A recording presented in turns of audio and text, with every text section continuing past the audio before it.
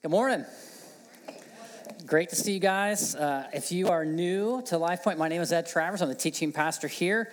This has been a great series. I hope that you guys have enjoyed that. I want to just draw your attention to one thing. If you are new to LifePoint, if you take out your phone and you turn on your camera and you put it on the QR code on a chair in front of you, that'll take you to a landing page called lpguest.com.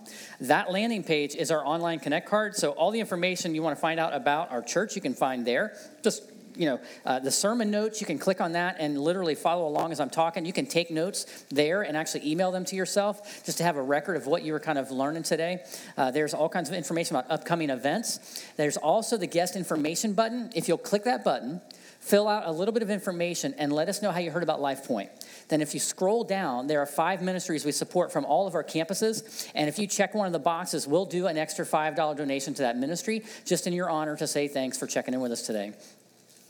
So if you've been part of LifePoint for a long time, then you know this is one of those series we do once a year. It's super fun, and I hope that you guys have had a great time with it. It's called Now Playing, and what we look at is faith in light of film, and we say that good stories often point to the greatest story. And, we started out with Top Gun, the Maverick movie. That was incredible. We did the Minions, Rise of Gru. Last week we did Rings of Power, and this week we're doing Spider-Man No Way Home. So that got me thinking I should probably wear my superhero shirt. You probably can't see it from a distance, so here's a picture of what it looks like, so you can kind of get a picture of it there. Not exactly Marvel, but I'm a Spider-Man guy. So that was my favorite cartoon character, my favorite, superhero when I was a kid. When I was young and you come home from school, there was a 30-minute cartoon on after school. There was a Spider-Man, and it had a little theme song with it. Some of you guys, if you're a certain age, some of you ladies, you can actually sing it in your head, yes. But I wanted to be Spider-Man. Of any of the, I loved all of them. They were all fun to watch, but Spider-Man was my guy. He would just, be spinning his webs and, wrapping up the bad guys. So when I was a kid, I also opened up the Christmas catalog, and there was a little glove you could put on, and it would shoot webs. And I wanted one so badly, but my parents wouldn't buy it for me. And I had a friend who actually had one, and it was terrible. It didn't stick to anything. It just shot a piece of string out, and usually it just got stuck. But I remember thinking it's obviously junk, but in my head, if I'd had that toy, I could swing from the rafters and wrap up my brothers. Like, that's what I wanted to do with my life at the time. I enjoy Spider-Man. I enjoy this movie. It was really fantastic. I became a fan of the Marvel movies when they had the 2002 Spider-Man and Tobey Maguire came out. So that was kind of my era, and I really loved that. And then he came into this movie, and I thought, how is he in this movie? Because I know this is like the third edition of this whole thing, and yet it's done really well. Marvel Studios invested $200 million to make the movie. Let that sink in. This is the most of any of the movies we've covered, $200 million, and it grossed $1.9 billion worldwide. $1.9 billion.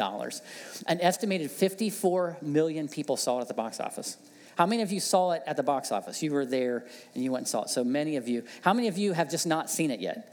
You've not seen this. Okay, I will do my best not to give it completely away, but I'm going to have to share some things just to kind of keep you tracking along. What I'll say is this film was the 7th highest grossing film of all time. There's a reason for that, I think, because it's built such a huge fan base with the Marvel franchise. It is the largest franchise of movies now, overtaken Star Wars and all of those things. It's just very large, obviously. This particular movie, I was confused as to how they were going to weave them in. But what happens is, in the film prior to this, Spider-Man's nemesis gives out his identity to the world. So now everyone knows who Peter Parker is. He's a high school senior, and everyone knows that he is Spider-Man. That villain dies, and it comes out that they blame Spider-Man for it. So he has to fight a murder rap. It's kind of a minor storyline at the beginning, but he beats that. But on top of that, what's happening is he's just a high school senior, and he wants to go to college with his 2 friends, MJ, his girlfriend, and his best friend. They want to go to college together, and they're applying to all these colleges to hope to getting in, and they're not getting into these colleges. And it's because of all the controversy surrounding him and the fact that he's one of the most famous people in the world now, and he's kind of he had to beat a murder rap. So he goes to Dr. Strange. Peter Parker says, can you do something? Can you make a spell? Can you change this somehow so that nobody knows who I am and I can go back to normal? And Strange says, yeah, I've got something. I can work on it. So he starts to do this spell, and it's all going out. And Spider-Man realizes as it's starting to happen, now wait a second, does that mean MJ won't know who I am? Yes, she won't even know you're Spider-Man. Well, what about Aunt May? What about my best friend? What about you? Like, is no one going to remember me? He goes, nope, see you later. And he's about ready to cast a spell, and it's all going. And Spider-Man panics and starts speaking things into the spell and crashes the whole thing. And I don't understand how it all happened because maybe I missed too many of these movies. But what happened is it collided universes. So you've probably heard of like a string theory or multiverse. They made that happen in this series, and people from another universes came into this universe that they're watching the movie from. And before Strange was able to close it down, some got in, and that meant that villains from past movies were now in this movie trying to kill Spider-Man. So the rest of the movie is basically he's trying to deal with these villains from these other universes that are all coming in, and he has to have help. So 2 other Spider-Men come in from the universe of other places, come in to help him, and it's really epic and fun. And I got to thinking, 54 million people watch this. That's a lot, right? That's pretty huge. And in $1.9 billion, how does something get that popular? I can't even begin to tell you how much the Marvel franchise is worth, but it's epic. Why? You ever thought about that? Why is it that we love superheroes so much? I mean, they are everywhere, from cartoons when I was a kid to movies now. People love superheroes. And I was thinking, what is it about the superhero that appeals to us? Cross generations now. What is it that appeals to us? And I think that thing that's in us must have been built that way. We were made to notice things that are worthy of acclaim, worthy of notoriety, worthy of joy, and worthy of worship. We're made that way. It's like a thumbprint from God. And here's why I think that is. Because God is worthy of worship. He is all of those things that we actually need in our soul, that when we notice him, it does something in us. We're made for it. This is why that when you go to a game and you see something amazing happen, a 3-point shot from the half-court line as time is expiring, we all erupt and cheer. We're made to notice things that are worthy, worthy of our attention, of our hearts. That's why the movies appeal to us. When it comes to faith, though, God is trying to draw our attention and our hearts to him. The reason we were made to notice these things is because when we notice them in him, it does something in us. He doesn't actually need our worship. He's completely fine. He's not having any issues. And yet something about when we worship him, it does something in us. It fulfills something in us. It brings a satisfaction and a joy in us that cannot be explained other than it's how we were wired. If you came in today and you're like me, here's the problem, is that we get so distracted by the world that we stop noticing what God's doing all around us. And worship becomes kind of a thing in our heads. Like, I don't know if you're like me. If you grew up in a church like I did, worship meant like these 10 things you're not supposed to do and like these 10 things you're supposed to do. And as long as you do those things, that's what worship is. Maybe you grew up in a different environment where just going to church meant worship. Or maybe you grew up in a different environment where worship meant it's the songs that we sing. And, we sing those songs, and that's what it means to worship. And I've heard people say, oh, yeah. I said, how was church? Well, the worship was awesome. Preaching, But how's God doing? Like, was God any good? I mean, we're here to notice him. We're here to connect to him from our heart level, from deep within us. There's something that God is trying to awaken in us, but we'd have to notice him. How do we become true worshipers?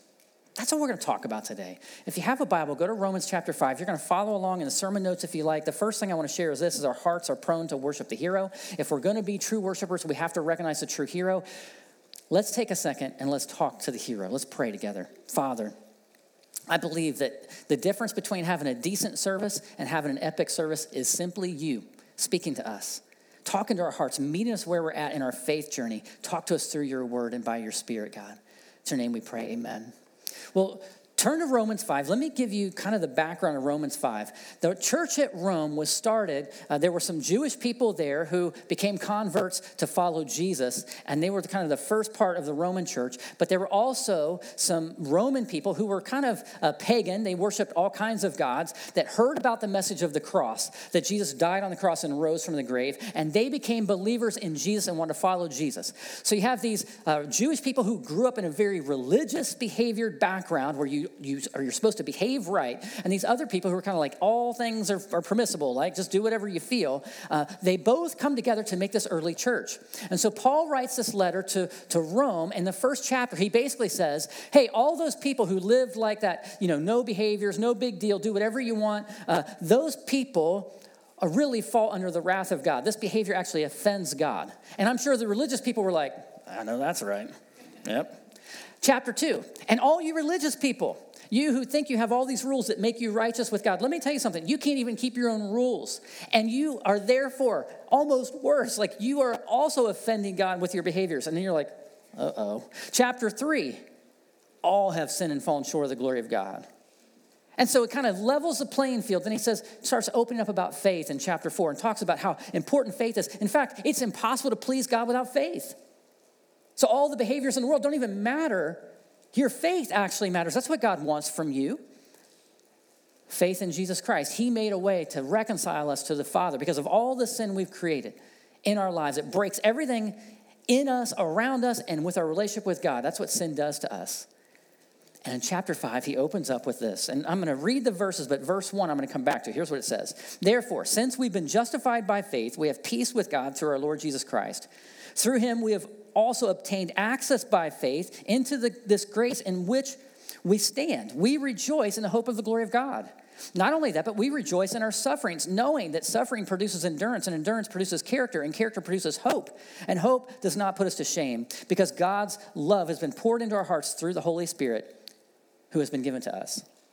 This set of verses, I've preached multiple sermons on this particular section, which talks about, why does God allow bad things to happen to believers? Why does he do that? Why does he even let that happen? Why? Because we rejoice in those things. How? We rejoice in our sufferings knowing that God uses them. God has a purpose and a plan to use them to teach us what endurance and perseverance looks like in our faith. And in that, he teaches us character. And that character, as we build character in us through our faith, that we get hope. We literally have a hope in us, a hope of glory that cannot be explained other than God himself. He wants all of that for us, and we rejoice in that. Believers live differently. Why? Because there's a hero. Verse 1, therefore, since we have been justified by faith, that's what he had been talking about in the chapters, we have peace with God through our Lord Jesus Christ. Now, you can read across that verse like, okay, yeah, we get peace with God because of what Jesus Christ did. But have you ever thought about that? Peace with God? If you're a believer like me, you've been a believer a long time, let me tell you something. It's hard to remember what it was like prior, isn't it? But do you remember in your heart not having peace with God? Knowing deep down that there was a problem between God and you. Do you remember that time? Maybe it's been too long and we forget. But maybe you came in today and you say, I don't know that I even have that peace. Then maybe one of the reasons you're here today is because you're trying to find an answer for that. Hard to put words on what it is you feel, but you know there's something off. Jesus Christ solved that. He made a way for us to have complete peace between God and I. That means I can come boldly before the throne of God's grace and receive it. That help in my time of need. Peace of God.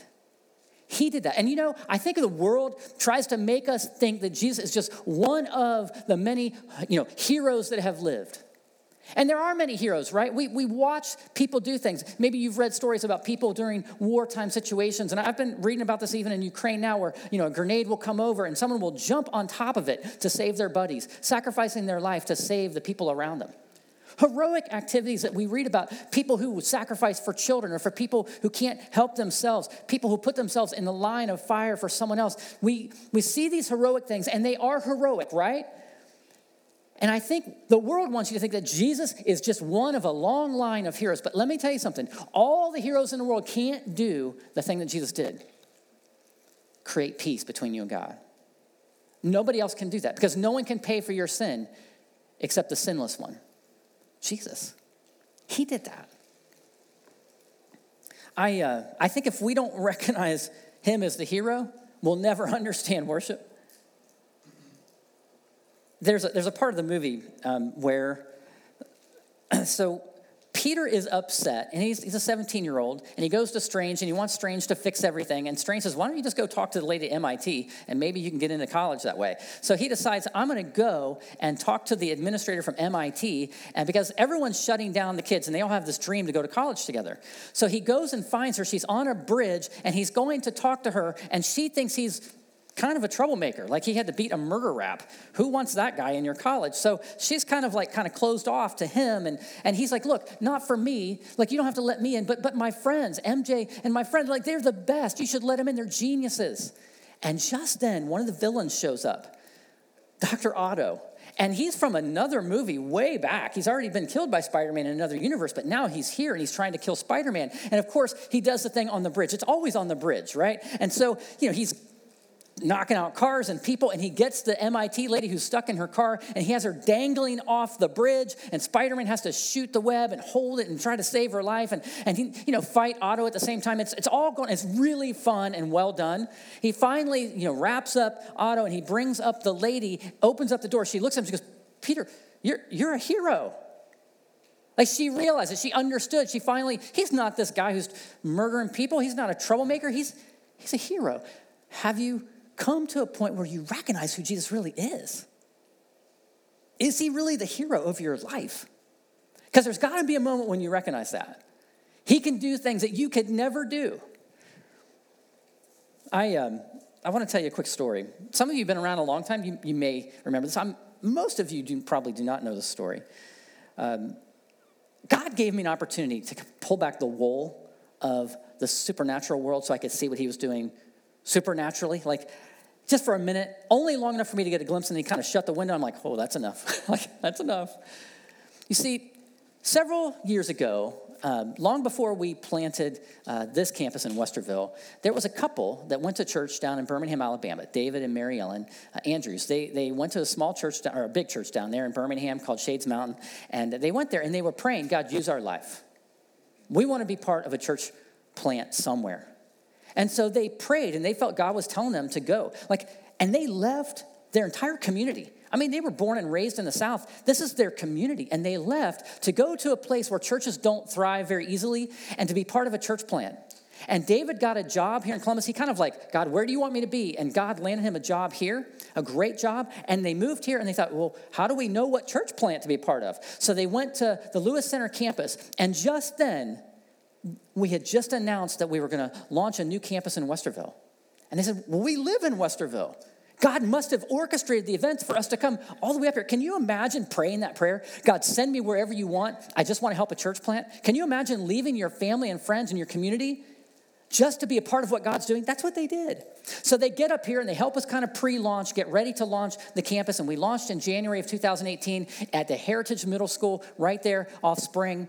And we're there for just a couple weeks. And they signed me up to go to a conference down in Birmingham at their home church. And I thought, the conference, when is it? It's at the end of February. I'm like, the church is barely born. Like, I'm holding a newborn. You want me to leave and go to this conference and miss out on a Sunday? I didn't want to do that. But I felt kind of obligated because, they came all the way up here, and I could see that God was obviously bringing them. I had prayed that God would bring his people, and they came. I'm like, okay, God, I ought to go. So I said, I'll go, fine. Well, I go down there, and I thought it's going to be a conference like every other conference I've been to, which is usually like you go, you hear speakers and worship and breakout sessions, you connect, and then you go home, and you figure out, what is God teaching me? I thought that's what it was. That is not what it was. I went down to Shades Mountain, and what it was, they brought in about 50 different missionaries and church planters from around the globe, and then they put us in booths, like we all had a separate booth, and then we were basically helping their entire church understand what it looks like to live missionally. So people would come up to our booths, and we would talk to them. And so one particular night, there's like 1,500 people mingling around, and I'm praying, God, why am I in Birmingham? Like, I can honestly say, I never thought in my life I'd be going to Birmingham, Alabama. I never dreamed, someday I got to go visit there. It's a nice place. But I'm there, and I'm thinking, but I got a sense that God was trying to show me something. I'm like, okay, but what is it? I didn't know. So I'm in the booth one night, and this guy stumbles around to the booth and says, hey, so you're from Westerville, right? I'm like, yeah. He asked what I did there. I kind of explained Life Point. And he goes, well, I was born in Westerville, born at St. Anne's Hospital. I had my first early years. I lived in such and such area of Westerville, on the south end of Westerville. I'm like, no way. He said, and where do you guys meet at? I tried to explain it to him, but he had no reference point for the school because that wasn't, there then. So he goes, well, my grandmother had some land up there. And I said, where? And he tried to tell me. I could not explain. I couldn't understand because I thought farmland, that's got to be Africa Road. Like maybe his family owned that farm out there. So we kind of all right, small world, handshake, bye. This is a picture of Greg and I because he came and found me the next day. So I said, well, let's take a picture. I want to remember this moment. And here's why. Because remember, I've been praying, God, why am I here? And Greg sat me down. He says, can I show you something? I said, yeah. And he opened up a booklet, and it was a map of Westerville. I'm like, okay, that's cool. He showed me this outline, and in the middle of the outline was a dot. He goes, this dot right here, that's Heritage Middle School. That's where you guys have your church. I said, yes, that's where we're at. He goes, and you see the outline? I'm like, yeah. He goes, that's my grandmother's land. I said, well, show me another picture, this picture. You see that house? I said, I know that house. It's corner County Line Spring. Everyone knows that house because that's my grandma's house. He told me lots of stories about the land, about how God had done a miracle in their family and they were all believers, and how grandma wanted God to use the land somehow. And he's looking at me, and I think God has answered prayer, you guys being there. And I'm thinking, are you kidding me? His family prayed that God would use the land, and then somehow randomly I run into him in Birmingham, Alabama, to let him know. God wanted to let him know about what God was doing on that land. The place where we were baptizing people, the place where we were sharing the gospel every week, let him know God was doing that. I was honored just to be there with him. But I thought about what about David and Mary Ellen? I mean, they prayed. They were sitting in a place just like you are today, and they prayed, God, use our life. Can you imagine they get all the way up here and they're like, the church plant that God randomly put them in is a place where one of their friends' family owned the land? How in the world did he work that out? And then there's me, just praying, God, where do you want me to be? And why am I in Birmingham? And I'm seeing this whole connection. Can I tell you what God did through that connection? When we were just getting started, trying to make a name for ourselves in Westerville, where nobody knew who Life Point was, just a few people, they sent 2 teams up and did 2 mission trips with us to help us communicate the name of Life Point and the name of Jesus in our community. They sent us so many resources. We would need a computer. They'd just send it. We needed help at a time, and God brought in a partner that there's no way I could have orchestrated any of this. And I felt like for a second, God pulled back the wool, and I went, whoa, how did you do that? You ever had a moment like that? Not exactly like that, but have you ever had a moment where you're like, only God? Listen, I talk to a lot of people. That's my thing. I love to talk to people. I talk to people who have no reference point for God, and they'll all tell you God did something. Whoever God is did something to save their life. Listen, I was getting ready to turn right, and I sneezed, and because I sneezed, I didn't, and as soon as I went, I would have been hit by a bus. Everyone has a story, a ... story. You're not going to believe what happened. I know there must be something out there. There's somebody, something's happening because ...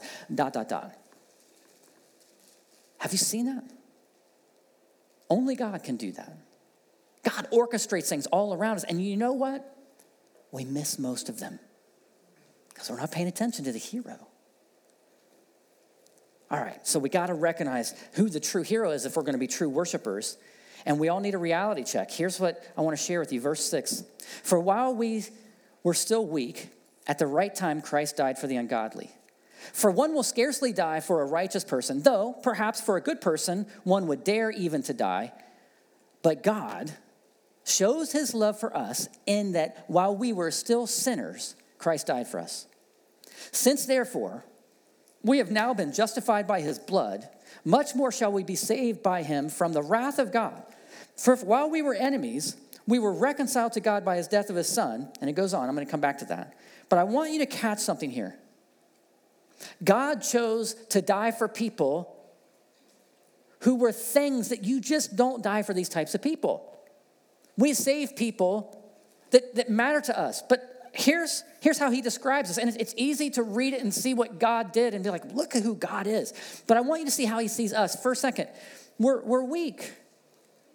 I mean, I get that. Ungodly, unrighteous. Like, I can buy into that a little bit. Sinners.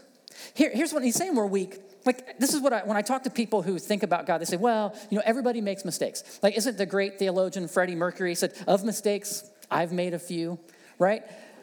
It's an easy way to say, look, we're all flawed. We all do dumb things. We all do, right? It's another step to say, well, I'm ungodly. I'm unrighteous. That's another level. When we look at our relationship with God and realize there's something broken. That lack of peace that's in us, that's what sin does. And we start to understand that, we realize why we're in a position of being unrighteous, not in right relationship with God. We can get there. The next line takes a little bit more humility to recognize ourselves as sinners. Sin means we have actively done the very thing that God does not want. And we can't stop it. And I think with a little bit of humility, we can get there. We try to justify it as best we can. But the next line is a difficult one. For while we were enemies, we were reconciled to God. Listen, in all the years I've been talking to people about faith and about Jesus, I've never heard anyone say, I'm an enemy of God. Nobody. I'll bet you no one in the room said, well, I was definitely an enemy. I've heard of atheists who basically don't believe in God, so they're kind of against the whole idea of God, but an enemy of God, who would say, I'm an enemy of God? And yet, God would say, you were all enemies of me. How? Like, I made mistakes. Yes, I've sinned because I can't seem to fix myself. And like, I've done things I don't really want. Well, some of those things I wanted to do, but gosh, I mean, come on. Like, who hasn't, right? No, you were an enemy. An enemy of what? You see, here's the thing. God has a plan and a purpose for everything you see around you. He is actively trying to reconcile the whole world to himself through his son, Jesus Christ. And he has a plan and a purpose for every human being. Everyone's here on purpose. And he wants to do something in and through you so that you recognize who he is first and foremost, and then become a beacon of his glory and hope in the world. And when we live our lives as if he doesn't matter, if he's just someone we read about, if he's someone, we really don't worship, we know about him. When we live our lives for ourselves, we literally are on the opposite end of everything he's trying to do. I'm not even talking about actively being selfish or hurting others, which we tend to stumble on. We're just not about his plan because we're about our own plan. That makes us an enemy of God. He died for us knowing that. We will not recognize the beauty of the cross until we understand fully our position. We need that reality or we'll never truly worship God and what he did. There's a moment in the movie so what happens is Peter has to round up these villains. So the Green Goblin comes back, is really kind of fun. And many of these villains, Dr. Otto is there. And he finds a way, Dr. Strange figures out a way to like trap them in these holding tanks, like a prison, if you will. And so he's rounding them up one by one, getting all these villains in there. And they're there. And what happens is Strange has a way to send them back to their universe. That way they don't mess up the, how time and space works and all of that. And so he's trying to like send them back. And the problem is, as they're sharing their stories, everyone realizes when they go back to their universe, they're going to die because they were in an epic fight with the Spider-Man of their time and they died. So if they get sent back, they're going to die. And so Spider-Man, this Peter Parker, is saying, no, let's not send them back. Let's find a way to save them. And Dr. Otto, in a moment where he's not blinded by rage, it occurs to him, so wait a second, you're not going to kill us? Why? This is what he says. He goes, you could have left us to die. Why? And MJ, his girlfriend, says, that's not who he is. Don't you see? In reality, in our position of weakness and brokenness and ungodliness and unrighteousness, sinners who are actually enemies by actively trying to thwart what God's trying to do in and through our lives, God loves us. Even though we're flawed, we're unimaginably loved by God. That's who he is. He proved it to us on the cross.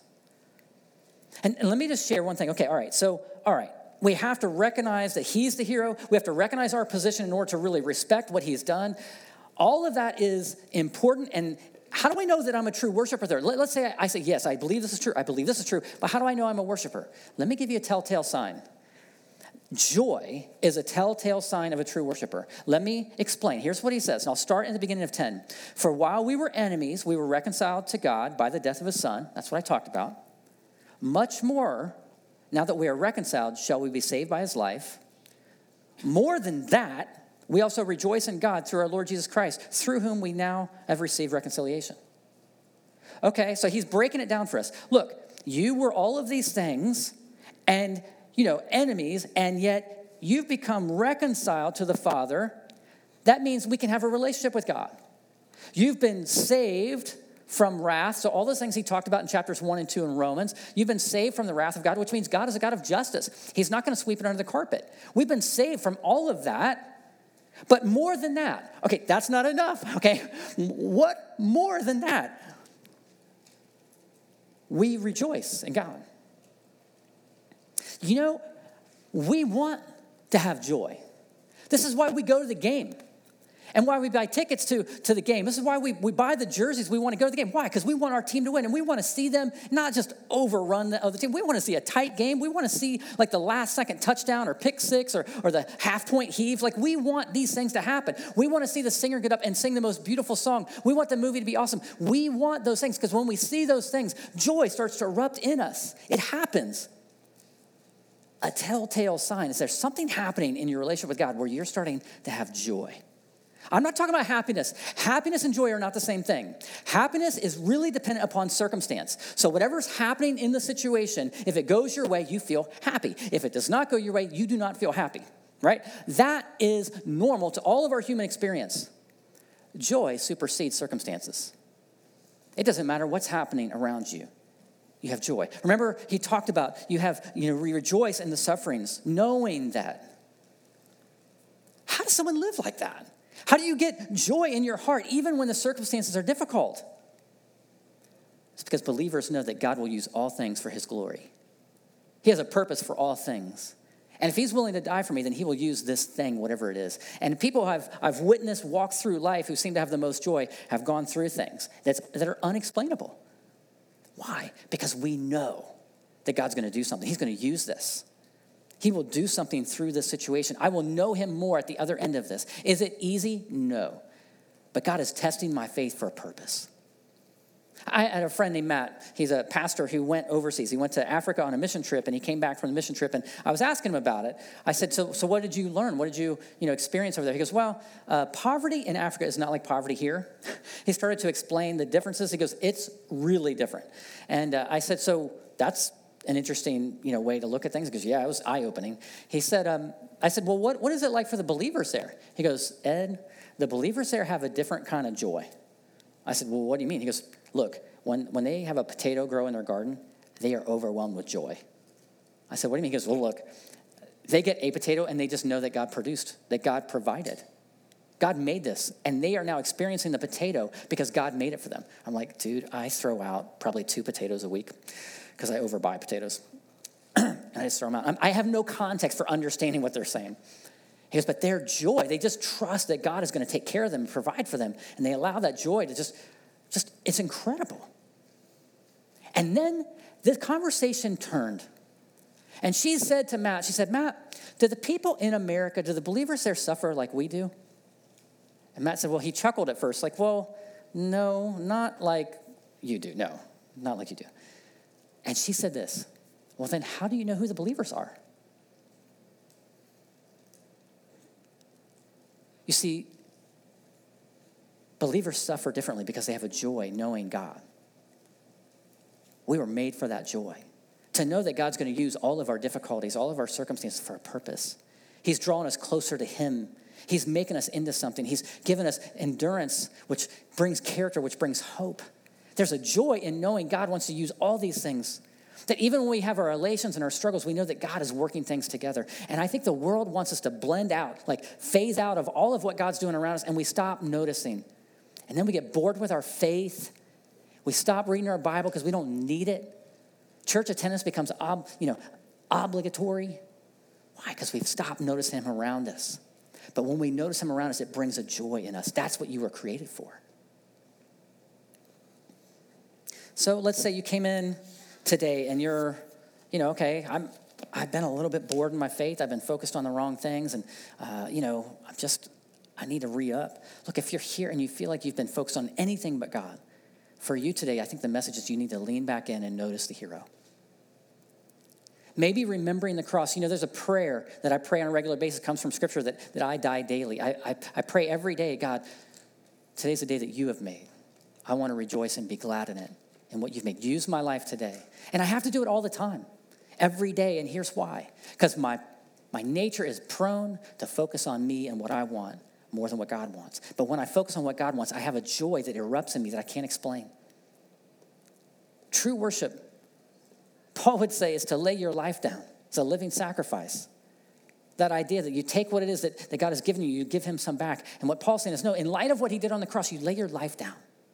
The problem is for people like me, and maybe you can identify, it's like, I want to get up off the table. I want to take my life back. Say, no, allow God to use your life.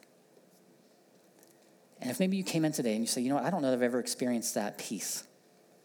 Well, I want to talk to you too. But I'm going to ask the band to come up. Just stay seated for a second as we get ready to pray. Before we go up to sing, I just want to talk to you for a second.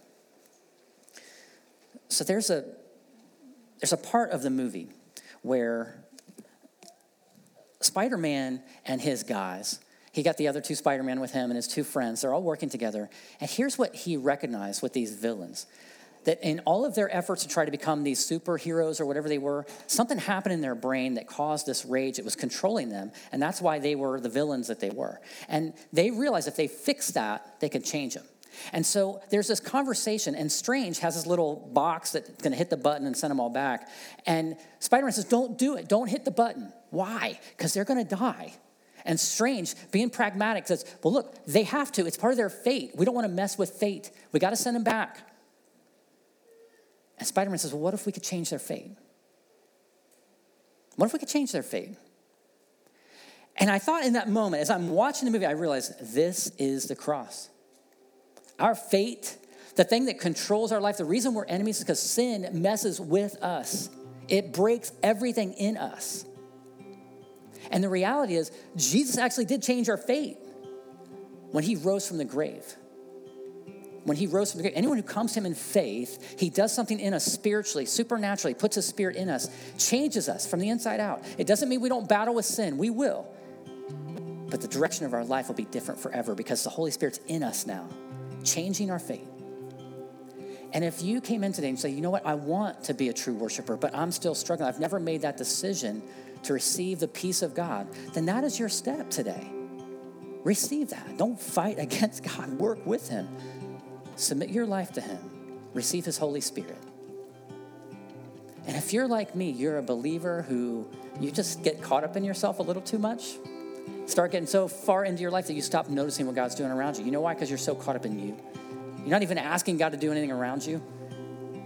The reason you don't worship, the reason your faith is dull, is because you stopped asking God to do something around you. And he needs to show you. So for you, it's a different prayer today. So I'm going to ask you just to close your eyes, bow your head, and talk to God. In a minute, we're going to stand and sing. If you feel like there's something going on in your life that is a struggle that you're having a hard time rejoicing with and you would like some prayer, when we stand up to sing, I'm going to ask you to head back to our Next Steps area. You don't have to tell them all the details. Just simply say, hey, will you pray for me? And they'll pray for you. But for everyone else, I'm going to ask you just to talk to God. If you're like me, you're a believer, but you get caught up in your circumstances and surroundings, and it steals your joy. I'm going to ask you, tell God right now, God, I give you my struggles. Please use them in my life. Do whatever you want, but help me to know and notice you. Help me to recognize you as the true hero in my life. If you're here and you've never made it right with God,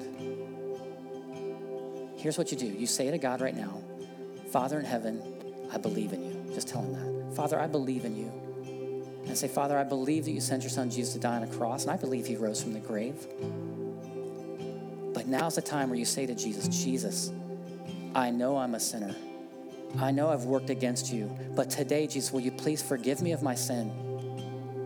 I want to receive your grace and mercy. Will you please forgive me? Help me to follow you. Here's what I'm going to ask you to do. You know, when you take that step of faith, which is what he requires, this is what he really wants from you, it's what makes you right with the Father. And he simply wants to lead your life. One of the ways that we follow him is that when he asks us to do something, we try to work with him in that. He said that if you acknowledge me before men, I will acknowledge you before my Father in heaven. I'm going to ask you to do that. If you just prayed that prayer between you and me, I'm the one looking between you and me and God. I want you to acknowledge that. If that's you, I'm going to ask you to raise your hand up enough that I can see it and say, today was my day. Raise it high enough I can see it. Yes, I see you both. Anyone else?